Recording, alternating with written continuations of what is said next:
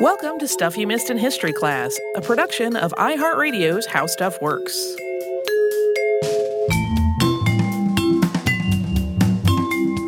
Hello and welcome to the podcast. I'm Tracy V. Wilson. And I'm Holly Fry. Last time in our episode about Julius Sand's letters to Chester A. Arthur, we mentioned that when Arthur was selected as the Republican Party's vice presidential nominee in 1880, some questions came up about whether or not he had been born in the United States and consequently whether he was eligible to be the vice president at all. And some of the details of this are a little convoluted, and it's not necessarily everyday knowledge today. I think the random people in my life that I asked if they had ever heard about this had not. But at the same time, it has had a surprising amount of staying power. And after doing a little bit of research into this while doing that Julius Sand episode, I couldn't decide what to make of the whole thing. So I texted my friend Amy, who's a history teacher, and I asked her, do you have an opinion on whether Chester A. Arthur was born in the United States? She did not have an opinion. And then we talked about it for the next 2 hours. And over the course of that conversation, we were both like, this needs to be a whole episode and not just a 2-sentence side reference in the Julius Sand thing. So here it is. The questions about Chester A. Arthur's birth really trace back to his dad. Arthur's father, William Arthur, was born December 5th, 1796 in County Antrim, Ireland. His family had enough money for him to get an education, including pursuing a degree at Belfast College. But William wanted to practice law, and they didn't really have the money or connections that he needed to do that. So William immigrated to Canada around 1819, hoping to find more opportunities there. He settled in Quebec, not far from the United States border, and supported himself by teaching while he was still studying law. In 1821, he married an American woman named Malvina Stone from Vermont. Her family had moved to Canada, and then they had a daughter named Regina, born in Dunham, Canada in 1822. 2 years later, in 1824, the couple moved to Burlington, Vermont, and Arthur continued to teach and study law. And their daughter, Jane, was then born in Burlington, Vermont that same year. William Arthur never put those years of legal study into practice. This was during the religious revival known as the Second Great Awakening. Arthur had been raised Anglican, and after attending a revival meeting, he converted to Free Baptist. As that was happening, he and his wife had another daughter, Almeida, born in Jericho, Vermont in 1826. By 1828, they were living in Waterville, Vermont, where their daughter Anne Eliza was born. Then later that year, Arthur was ordained in Waterville. From that point on, people mostly knew him as Elder Arthur. He also apparently stopped registering the births of his children with civil authorities at this time. In May of 1828, the family moved to Fairfield, Vermont, where a congregation had hired William as their preacher. In Fairfield, Elder Arthur continued to teach to help make ends meet, often with his students lodging with the family.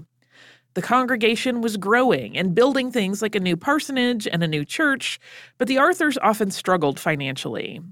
Winters were especially hard because William was disabled due to some kind of abscess or injury to one of his legs back when he was still living in Ireland. It was harder for him to do physical work or get around in the harsh, snowy weather of winter Vermont. On October 5th, 1829, William and Malvina welcomed a son, and they named him Chester, after Malvina's cousin, Dr. Chester Abel, who had attended her during the birth. The baby's middle name, Allen, was after his paternal grandfather, so his full name was representing both sides of the family. In October of 1830, Elder Arthur took a second job across the Canadian border in East Stanbridge, Quebec, to try to support his still growing family.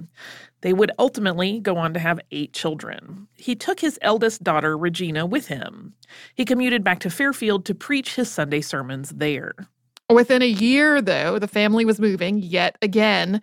In addition to being a teacher and a preacher, William Arthur was an ardent abolitionist. Vermont had started the process of abolishing slavery back in 1777, and Black men in Vermont had been given the right to vote. But in the 1830s, the idea of abolishing slavery throughout the United States was incredibly controversial. Pro-slavery and anti-abolition riots and other violence were pretty common, including in places where slavery had already been abolished. William was really outspoken in his views against slavery, and before long, he was no longer welcome in Fairfield. The family moved repeatedly over the next few years, mostly around Vermont and New York. They would stay in a place until they were run out of town by anti-abolitionists or until church leadership decided William's activities were too much of a liability. Throughout all of this, Chester Arthur and his siblings were being taught at home. That changed when the family moved to Schenectady, New York in the summer of 1844. For the first time, Chester was enrolled in a formal school. He went to Schenectady's Lyceum and Academy, and then he started at Union College in 1845. He took up the study of law that his father had previously abandoned. Also like his father, Chester Arthur worked as a teacher to support his study of law. This included summer teaching jobs, and in 1851, a post as principal of the school where two of his sisters worked. There, he was also assigned to teach a group of particularly ill-behaved boys. He also developed romantic friendships with two other young men, Campbell Allen and James Maston. James would later marry Chester's sister Almeda. As they got older, Chester and some of his siblings became pretty disenchanted with their father's self-righteous behavior and his almost zealous pursuit of both religion and abolition. So Chester, having the option to do so, left home. He moved to New York City in 1853.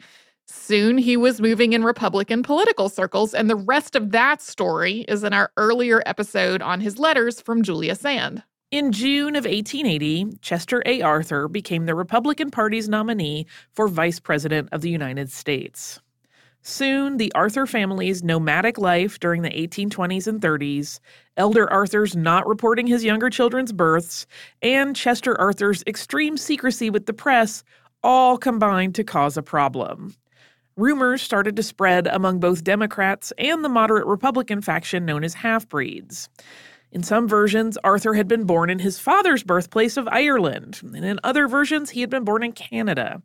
The Ireland rumor was quickly dismissed as impossible, but that Canada rumor hung on. According to Article 2, Section 1 of the U.S. Constitution, quote, no person except a natural-born citizen or a citizen of the United States at the time of the adoption of this Constitution shall be eligible to the office of president.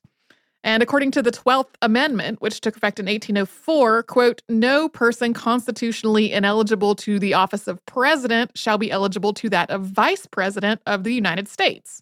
The Constitution doesn't define exactly what natural-born citizen means, but it's generally defined as someone who was a citizen from the time they were born without having to go through a naturalization process.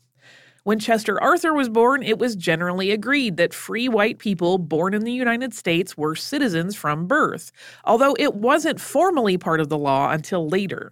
The law also recognized that a person might be born outside of the United States to citizen parents and still be considered a citizen from birth.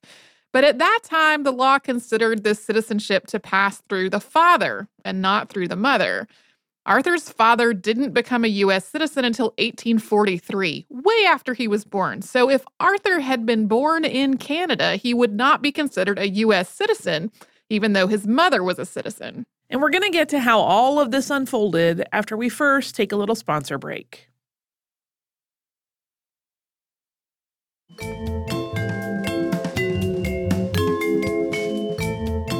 The 1880 Republican National Convention ran from June 2nd to 8th of that year, and then on June 9th, the day after it was over, the New York Times ran a profile of the party's new vice presidential nominee, which stated, quote, General Chester A. Arthur was born in Franklin County, Vermont, October 5th, 1830. On June 11th, the St. Johnsbury Caledonian of St. Johnsbury, Vermont wrote, quote, the papers say Chester A. Arthur was born in Lansingburg, New York 50 years ago, but his father used to live in Vermont, and some say the candidate was born in Fairfield. On June 12th, the Carbon Advocate of Lehighton, Pennsylvania, published an article that said he had been born in Vermont in 1831. The Abbeville Press and Banner of Abbeville, South Carolina, published an article on the 23rd that said Arthur had been born in Albany in 1831. He was born 7 times in various places. A little later in 1880, General James S. Brisbane published a biography for the campaign called From the Towpath to the White House, The Early Life and Public Career of James A. Garfield, Major General USA, the record of a wonderful career which, like that of Abraham Lincoln, by native energy and untiring industry, led this man from obscurity to the foremost position in the councils of the nation, including a sketch of the life of Honorable Chester A. Arthur. Moment of silence for these fabulous titles. The text follows the same pattern as the title, spending more than 500 pages on Garfield's biography and 23 on Arthur's, with 5 of those being the text of Arthur's speech accepting the nomination. Brisbane gives Arthur's date and place of birth as October 5th, 1830, in Fairfield, Franklin County, Vermont. So it's clear from just these examples, which are just some of the reporting around all of this, there was some confusion about exactly when and where Arthur was born. I found 0 references from 1880 that said that he was born in Fairfield, Vermont on October 5th, 1829, which is what's considered correct today. By the late fall and early winter of 1880, this lack of clarity about where and when Arthur had been born had grown to include suspicion that wherever it was not in the United States. An article published on December 23, 1880 in the Sacramento Daily Record-Union read, quote, "A lawyer of Brooklyn has been investigating in Vermont to see if Chester A. Arthur was not really born on Canadian soil and left apparently pleased with his discoveries. Old residents say there is no question of Arthur being a citizen." The Brooklyn lawyer being referenced was Arthur P. Hinman, who in some accounts had been hired by the Democrats and in others was an anti-stalwart Republican. He really could have been both those things at the same time. At first, Hinman believed that Arthur had been born in Ireland, but he gradually started focusing on the idea that he might really be Canadian. He traveled to the Vermont-Quebec border area to interview people about what they remembered of the Arthur family and their baby boy from 50 years before. Later on in 1884, when Arthur was pursuing a nomination for re-election, Hinman published these 1880 findings in a book titled How a British Subject Became President of the United States. Without really citing any sources, Hinman alleged that after being nominated for vice president, Arthur couldn't say where he had been born. Hinman also alleged that Arthur had gone to Montreal after the Republican National Convention to see if there was any evidence of his birth in records there. There is no evidence for either of these assertions, although the day after the convention ended, the New York Times did publish a column called Campaign Notes, which paraphrased Roscoe Conkling as saying he might spend some time that summer fishing with Arthur in Canada. Yeah, Hinman's contention was this was not a fishing trip. It was a go see if you're found out, and if so, cover it up trip. Hinman's key witness was a, quote, Mrs. Stevens, who had been a playmate and companion of Mrs. Arthur when at school. According to Hinman, Mrs. Stevens said that Chester Arthur's mother, Malvina, had given birth to her oldest boy on March 16th or 18th, 1828, at her parents' house in Dunham Flats in Quebec. Mrs. Stevens remembered that it was one day off from St. Patrick's Day, but she couldn't really remember in which direction it was one day off of St. Patrick's Day. This baby, according to her, was named William Chester Allen Arthur. Hinman went on to say that in November of 1830, Malvina Arthur had delivered another son, Chester Abel Arthur, while living in Fairfield, Vermont. Chester Abel had then died in 1831 while the family was visiting Burlington, Vermont. From there, Hinman details more moves and more births for the Arthur family before arriving at the 1834 birth of William Arthur Jr. in Hinesburg, Vermont. At that time, Hinman claimed the family decided to drop the William from their oldest son's name, William Chester Allen Arthur, making him just Chester Allen Arthur. Hinman connected all these dots to conclude that the man the world knew as Chester Allen Arthur, born in Vermont, was really his eldest brother, born in Quebec. So dramatic and weird. Not only that, Hinman contended that William Chester Allen Arthur had decided to adopt the birth date and birthplace of his deceased baby brother, Chester Abel, when he decided to run for president. There there are some problems with Hinman's account. It is cobbled together from a hodgepodge of interviews, many of them with people in their elder years who were recalling events and baby names from about 50 years before. A lot of these accounts really contradict each other, and while Hinman cherry-picked the ones that supported his allegations when describing what he thought happened, he then included all of them in his book, whether they backed him up or not. So you can go read all of the totally disparate accounts of what people thought this baby's name was and when he was born. In his explanation, so sort of the summary portion of this book, it is often not clear whose account Hinman is referring to, and in some spots, he doesn't seem to have a source for what he's saying at all. Maybe wouldn't pass muster in your Journalism 101 course. No. On top of that, his whole argument rests on the idea that Malvina Arthur gave birth to a boy named William Chester Allen Arthur on either March 16th or 18th of 1828. But we know that she gave birth to a daughter, Anne Eliza Arthur, on January 1st of 1828. The only way this could have happened would be for these two children to have been fraternal twins born 11 weeks apart, or for Malvina Arthur to have had two wombs and been pregnant in both at the same time. Both of those scenarios are incredibly rare, and the first would have been virtually impossible given the state of medicine in 1828. It's more likely to happen on Grey's Anatomy than in the real world. Even so, though, by February of 1881, after the election but before the inauguration, papers were reporting on Hinman's speculations, sometimes mentioning him by name and other times not. For example, the Center Democrat of Bellefonte, Pennsylvania, published an article on February 3rd, 1881 that read, quote, "It has been charged with great deliberation for several weeks that Chester A. Arthur, the vice president-elect, is not a native of the United States. These allegations have taken form, and affidavits have been procured by those investigating the matter, which go on to prove conclusively that Mr. Arthur was born in Canada." Also on the 3rd, the Western Sentinel of Winston-Salem, North Carolina, published this statement, quote, "The latest sensation now is that Chester A. Arthur is not eligible to the position of vice president to which he has been elected, and the probability that W.H. English will yet be vice president."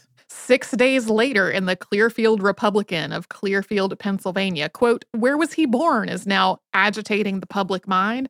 The vice president-elect Chester A. Arthur claims that he was born in the state of Vermont, but a little investigation seems to show that he was born in Canada and therefore is not eligible. It is queer that a sensible man cannot tell where he was born." And on February 23rd, in the Indiana State Sentinel, quote, "It seems to be impossible to find out just where Chester A. Arthur, vice president-elect, was born. Arthur does not know. He was not born where nor when he asserts he was born. He has no proofs of his nativity, but the Senate Committee on Privileges and Elections have come to the conclusion that he was born in 3 towns and all within the United States. That will do." So I did not actually find evidence that the Senate Committee on Privileges and Elections had come to that conclusion at all. And the National Republican called the report that the committee was looking into it an idiotic lie. Also, to be clear, these newspapers all had their own political slants, and some of them had initially been started to support a specific candidate or a specific party. So none of this should be interpreted as an impartial account of anything. I did for a while go on this rabbit hole of trying to trace the political leanings of the editors of all of these papers. And then I was like, this is 15 different papers we're referring to. That's going to take me a master's thesis. And this is a 30-minute podcast. As an aside, am I the only one that doesn't think it would be that weird to not know where you're born? Oh, no, I think that's totally normal. 1, you don't remember. Right. And 2, his family was so nomadic. Yeah. They might not even remember with any sort of clarity or consistency. Yeah, I totally know where I was born because my parents told me specifically, and we lived near enough to the hospital I was born in that we would go past it and my mom would be like, "That's where you were born." But well, and it was a recorded birth as well, right? Yeah, I have a birth certificate. Yeah. But yeah, these were all babies who were mostly being born at home or at a relative's house, in families that were moving around a whole lot. And when babies weren't viewed with quite the same There was not the level of preciousness, and celebration that we have now. Yeah, so many babies died when they were really young that, sometimes people didn't even name their babies until later. It was not nearly as documented as is now. So, yeah, the fact that there was uncertainty is not really strange. No, I don't think so either. James Garfield was inaugurated as president on March 4th, 1881. And at that point, the chatter about where Arthur was born seems to have quieted down, at least as far as what was being printed in newspapers. But after Garfield was shot by Charles J. Guiteau, the question took on a renewed urgency. And we're going to talk more about that after we have another little sponsor break.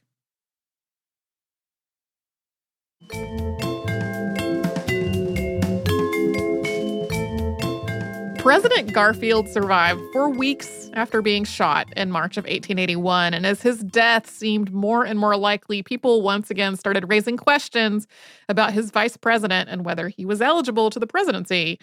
On September 8th, 1881, the National Republican of Washington, D.C. published this exchange as a letter to the editor. Quote, "To the editor of the Republican, will you please inform me where General Chester A. Arthur was born? C.J. Lemon." The answer, quote, "General Arthur was born in Fairfield, Franklin County, Vermont on October 5th, 1830. There are some persons who do aver that he was born in Canada, but they do not know what they are talking about." Surprisingly, the Republicans' definitive statement did not settle this issue. They do not know what they were talking about. I love that. Garfield died on September 19th, 1881. On September 20th, the New York Herald printed a report written before his death, which definitively stated that Arthur was born in Fairfield, Vermont. It based this conclusion on an interview with an anonymous source who was described as an intimate friend. This friend said the whole story of a foreign birth came about because Arthur's old neighbors, quote, "assumed too much" when hearing that Chester Arthur had been named for Dr. Chester Abel. The Herald's reporter interviewed A.P. Hinman and recapped his version of events as well. The Herald also interviewed New York lawyer and former U.S. District Attorney George Bliss, who was a colleague of Arthur's, who said in part, quote, "I can only say that the whole thing is the most arrant nonsense. I might as well have been asked whether Cicero was a citizen. The question of the American citizenship of Mr. Arthur is so absurd that it would be a waste to say anything about it." The Herald's report was picked up and republished in other newspapers, including the Memphis Daily Appeal. On September 21st, the New York Sun published the findings of its own investigation into where Arthur had been born. The Sun's report ran under the headline, "General Arthur's Birthplace. It is near the Canada line on the Vermont side." It began, quote, "The Sun has received lately many letters of inquiry as to the birthplace of Chester Alan Arthur, as well as other letters professing doubt of General Arthur's citizenship, some of them alleging that he was born in the neighborhood of Dunham, Canada, and therefore not eligible to the vice presidency. To settle that question definitely, a reporter for The Sun visited Fairfield, Franklin County, Vermont, which has generally been regarded as Mr. Arthur's birthplace. The place in Canada where it has been alleged that he was born was also visited." If you're thinking right now, hey, Tracy and Holly, is that the same New York Sun that published the Great Moon Hoax and the Yes, Virginia letter? Yes, it is. Sure thing. It also seems to have, at least in the hodgepodge of articles from this particular year, because its political leanings shifted over time, it really seems to be more critical of Republicans than Democrats in 1881. So, like Arthur Hinman, this Sun reporter had gone to the general area where Arthur had been born and had tried to find formal documentation about when and where that happened. But this reporter did not find anything conclusive. The church where Elder Arthur had been preaching at the time in Fairfield was no longer standing, and the greater Free Baptist organization had really dwindled. It no longer had any records. So the only record that he found of the Arthurs in Dunham, Canada, which is where people were alleging Chester Arthur had been born, was a record of the birth of William Arthur's eldest daughter. From there, the reporter interviewed locals who were between the ages of 60 and 87. The article contains such testimonies as, well, I reckon I recollect Elder Arthur. He came here to preach when they were building the new meeting house. There was a kind of a fish-shaped vein with 1828 painted on it. It was painted so bad that the feller as painted it was ashamed of it. I like how this local person from Vermont is written as though he talked like a cowhand in Texas. Yeah. So that quote was purportedly the words of Leonard D. Greer, who also remembered the Arthurs and specifically remembered that Dr. Chester Abel had delivered their son. Greer was really certain that they had named this baby Chester Abel after the doctor. Other people that were interviewed around Fairfield had the same recollection, and that included Dr. Abel's brother, Calvin. The doctor himself by this point had passed on. Calvin answered a question about this baby's name with, quote, well, I guess having been named after my brother, it's Chester Abel Arthur. The overall consensus of the people interviewed in Fairfield was that the Arthurs had a son while living there, that they named him Chester Abel after the doctor who delivered him, and that he was the same person as the Chester Arthur who had been elected vice president. Although several people who thought about it were surprised his middle name was given as Allen rather than Abel. Other people had given that no thought whatsoever. The Sun's reporter, though, also talked to some people who maintained that this was not the same person. Their argument was that Chester Abel Arthur had died in Burlington, Vermont, while still a baby, and that Elder Arthur had given his body to doctors, quote, to be dissected for scientific purposes. Then, while Elder Arthur was working in East Stanbridge, according to this account, his wife and the rest of the children were living with her parents in Meg's Corners, Canada. And then while there, these people alleged she had another baby, and this other baby is the one who became president, taking his brother's identity to do it. So it's really similar to the story that Hinman had reported about Arthur taking a deceased baby brother's name, but in this case, it was an older brother and not a younger brother. The residents of East Stanbridge, Quebec, on the other hand, remembered things differently. 70-year-old Lyndall Corey reported that Elder Arthur had come to town with his daughter Regina in the autumn of 1830 and taught there for 18 months. Neither Corey nor anyone else interviewed in East Stanbridge recalled the rest of the family being present. Corey had heard this rumor about donating a baby's body to doctors, but didn't have any recollection of a baby being born to the Arthurs in East Stanbridge or of any of the Arthurs living there besides Elder Arthur and his daughter Regina. So, as had happened with Hinman's report, the Sun got a whole lot of contradictory accounts from locals. And again, these were people being asked about a baby name from 50 years before.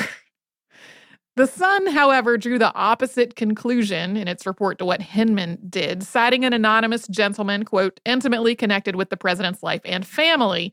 This anonymous source said that Arthur was named after both Dr. Chester Abel and his own paternal grandfather. The Sun reported that this unnamed source had personally seen the Arthur family Bible and that the entry for Chester's birth read Chester Allen Arthur, born in Fairfield, Franklin County, Vermont, October 5th, 1830. Speculation continued in the months that followed, and as we noted earlier, Hinman published his book when Arthur was seeking re-election in 1884. But when Arthur didn't earn the Republican nomination for president, the question faded away, and then he died in 1886. Arthur never directly addressed this controversy, but according to an article published in the New York Times on February 12, 1881, he did give a speech at a celebratory dinner at Delmonico's in New York City. About 200 people were there, including politicians and high-profile supporters. In his speech, Arthur said, quote, I don't think we had better go into the minute secrets of the campaign so far as I know them, because I see reporters present who are taking it all down. And while there is no harm in talking about some things after the election is over, you cannot tell what they may make of it because the inauguration has not yet taken place. And while I don't mean to say anything about my birthplace, whether it was in Canada or elsewhere, still, if I should get to going about the secrets of the campaign, there is no saying what I might say to make trouble between now and the 4th of March. So after all of that, when and where was Chester A. Arthur born? We actually have more information on that than you might think from the quality of all of those 19th century reports. Yeah, there's more to go on than oral testimony from people living 50 years later. Not that oral testimony is without value, but seriously, who really remembers the middle name of the baby that was born in your neighborhood to a family that lived there for a couple of years, 50 years before? I imagine there are people here and there that might. But overall, I would not put a whole lot of stock in those accounts. No. So 3 different members of the Arthur family compiled genealogies. All of them started decades before Chester became a vice presidential nominee. William Arthur Sr. started compiling one about the time he converted to Free Baptist. Chester Arthur compiled one in 1859, and Chester's sister, Malvina Arthur Hainsworth, wrote one in her diary. All 3 of them give Chester's date of birth as October 5th, 1829. We also have 2 different Arthur family Bibles. One belonged to William Arthur Sr. and the other to Chester Arthur. Both of those list his birthplace and date as October 5th, 1829 in Fairfield, Vermont. If you're not familiar with the tradition of keeping a family Bible, these are Bibles that are passed down through families that have designated pages for keeping family records. Family members write down important dates like births, baptisms, and marriages on these pages. And that might seem like an informal document, but family Bibles are or have been used to substantiate people's births for things like school enrollment, driver's licenses, and even passports. Yeah, you can't really just show up at the passport office with your family Bible and get a passport, but it's like part of the substantiating documentation in a lot of contexts. And then we also have census records. The Arthur family was enumerated in the 1850 census on August 8th of 1850. Chester Arthur is listed as a student born in Vermont, age 20. Since they were counted in August and he was born in October, that would put his birth year at 1829. Arthur was counted in the 1860 census on July 30th, and he's listed as 30 years old and born in Vermont. In the 1870 census, he was counted in December after his birthday, and in that year's records, his age is listed as 41, which follows the same mathematical pattern, but his birthplace is listed as a pair of ditto marks, like same as the line above, but the line above is the last entry from another household. That person was born in New York. That discrepancy is a mystery. In our theme of bad uses for time machines, I would go back in time and ask that census taker, hey, what's up with this? And is this an error? Like, what happened? And they would say, oh, I don't know, I was tired. Probably.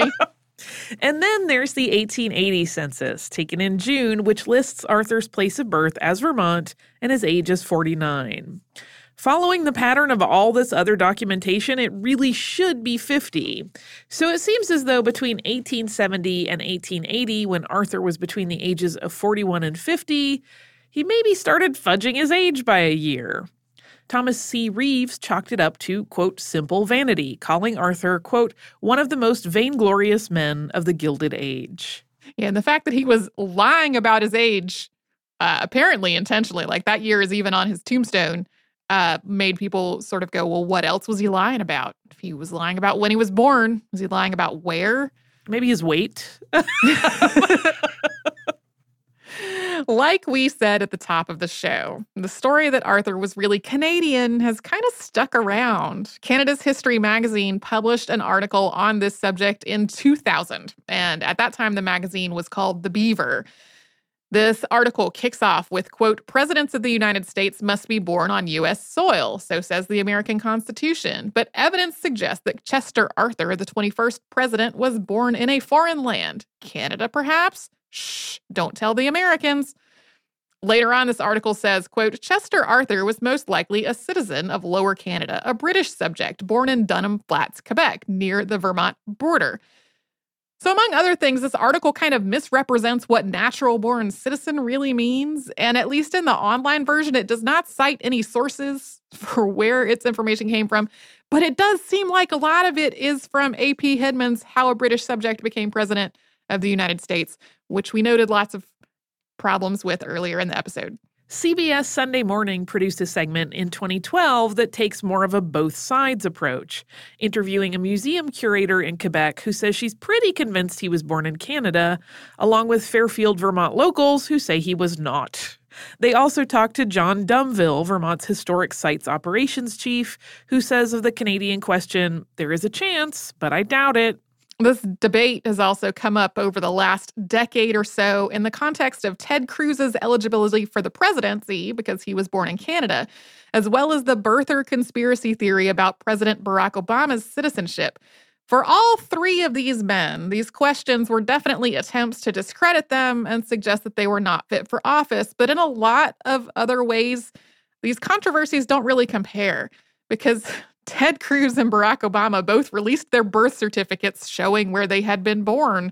Arthur, on the other hand, was not at all forthcoming. He released no documentation of where he had been born. And this was really totally in line with how secretive he always was with the press about everything. And really, who knows whether if he had brought out his family Bible and was like, right here it says, whether people would have moved on to insisting that that family Bible was fake. Really, it's not impossible that Chester A. Arthur's mother visited her parents or his father in Canada while she was pregnant with him and gave birth to him there.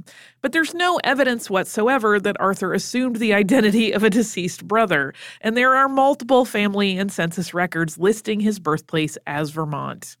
Most of them date back to before the Civil War, long before Arthur became the vice presidential nominee, and long before he had any reason to prove that he was a natural-born citizen. Yeah. Why would he have started lying about it in 1850? We call that the long con. The super long con. Especially because he personally might not have been the person talking to the census taker that day, right? Right. So anyway, that is the kooky story of Chester A. Arthur.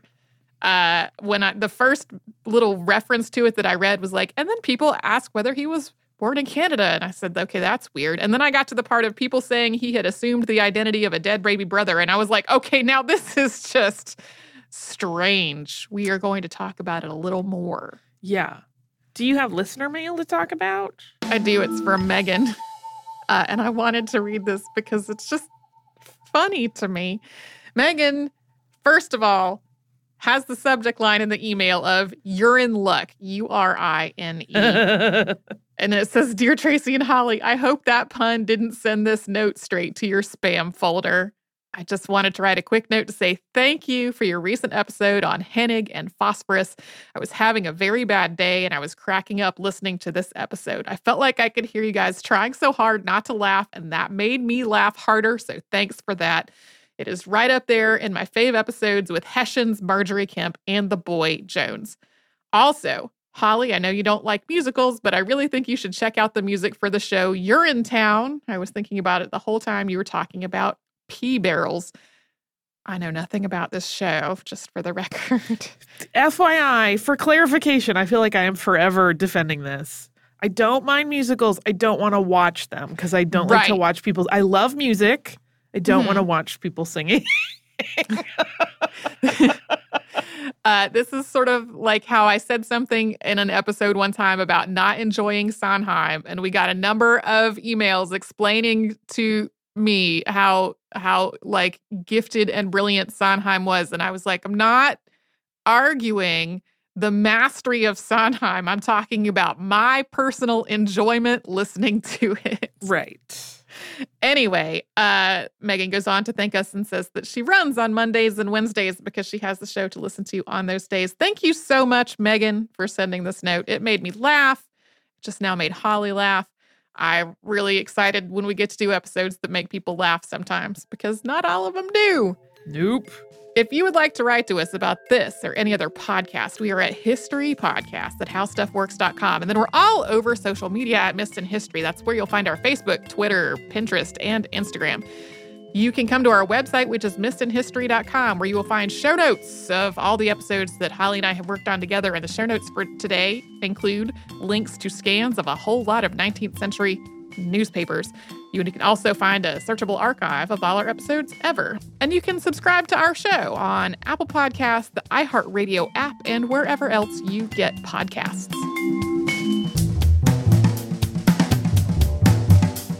Stuff You Missed in History Class is a production of iHeartRadio's How Stuff Works. For more podcasts from iHeartRadio, visit the iHeartRadio app, Apple Podcasts, or wherever you listen to your favorite shows.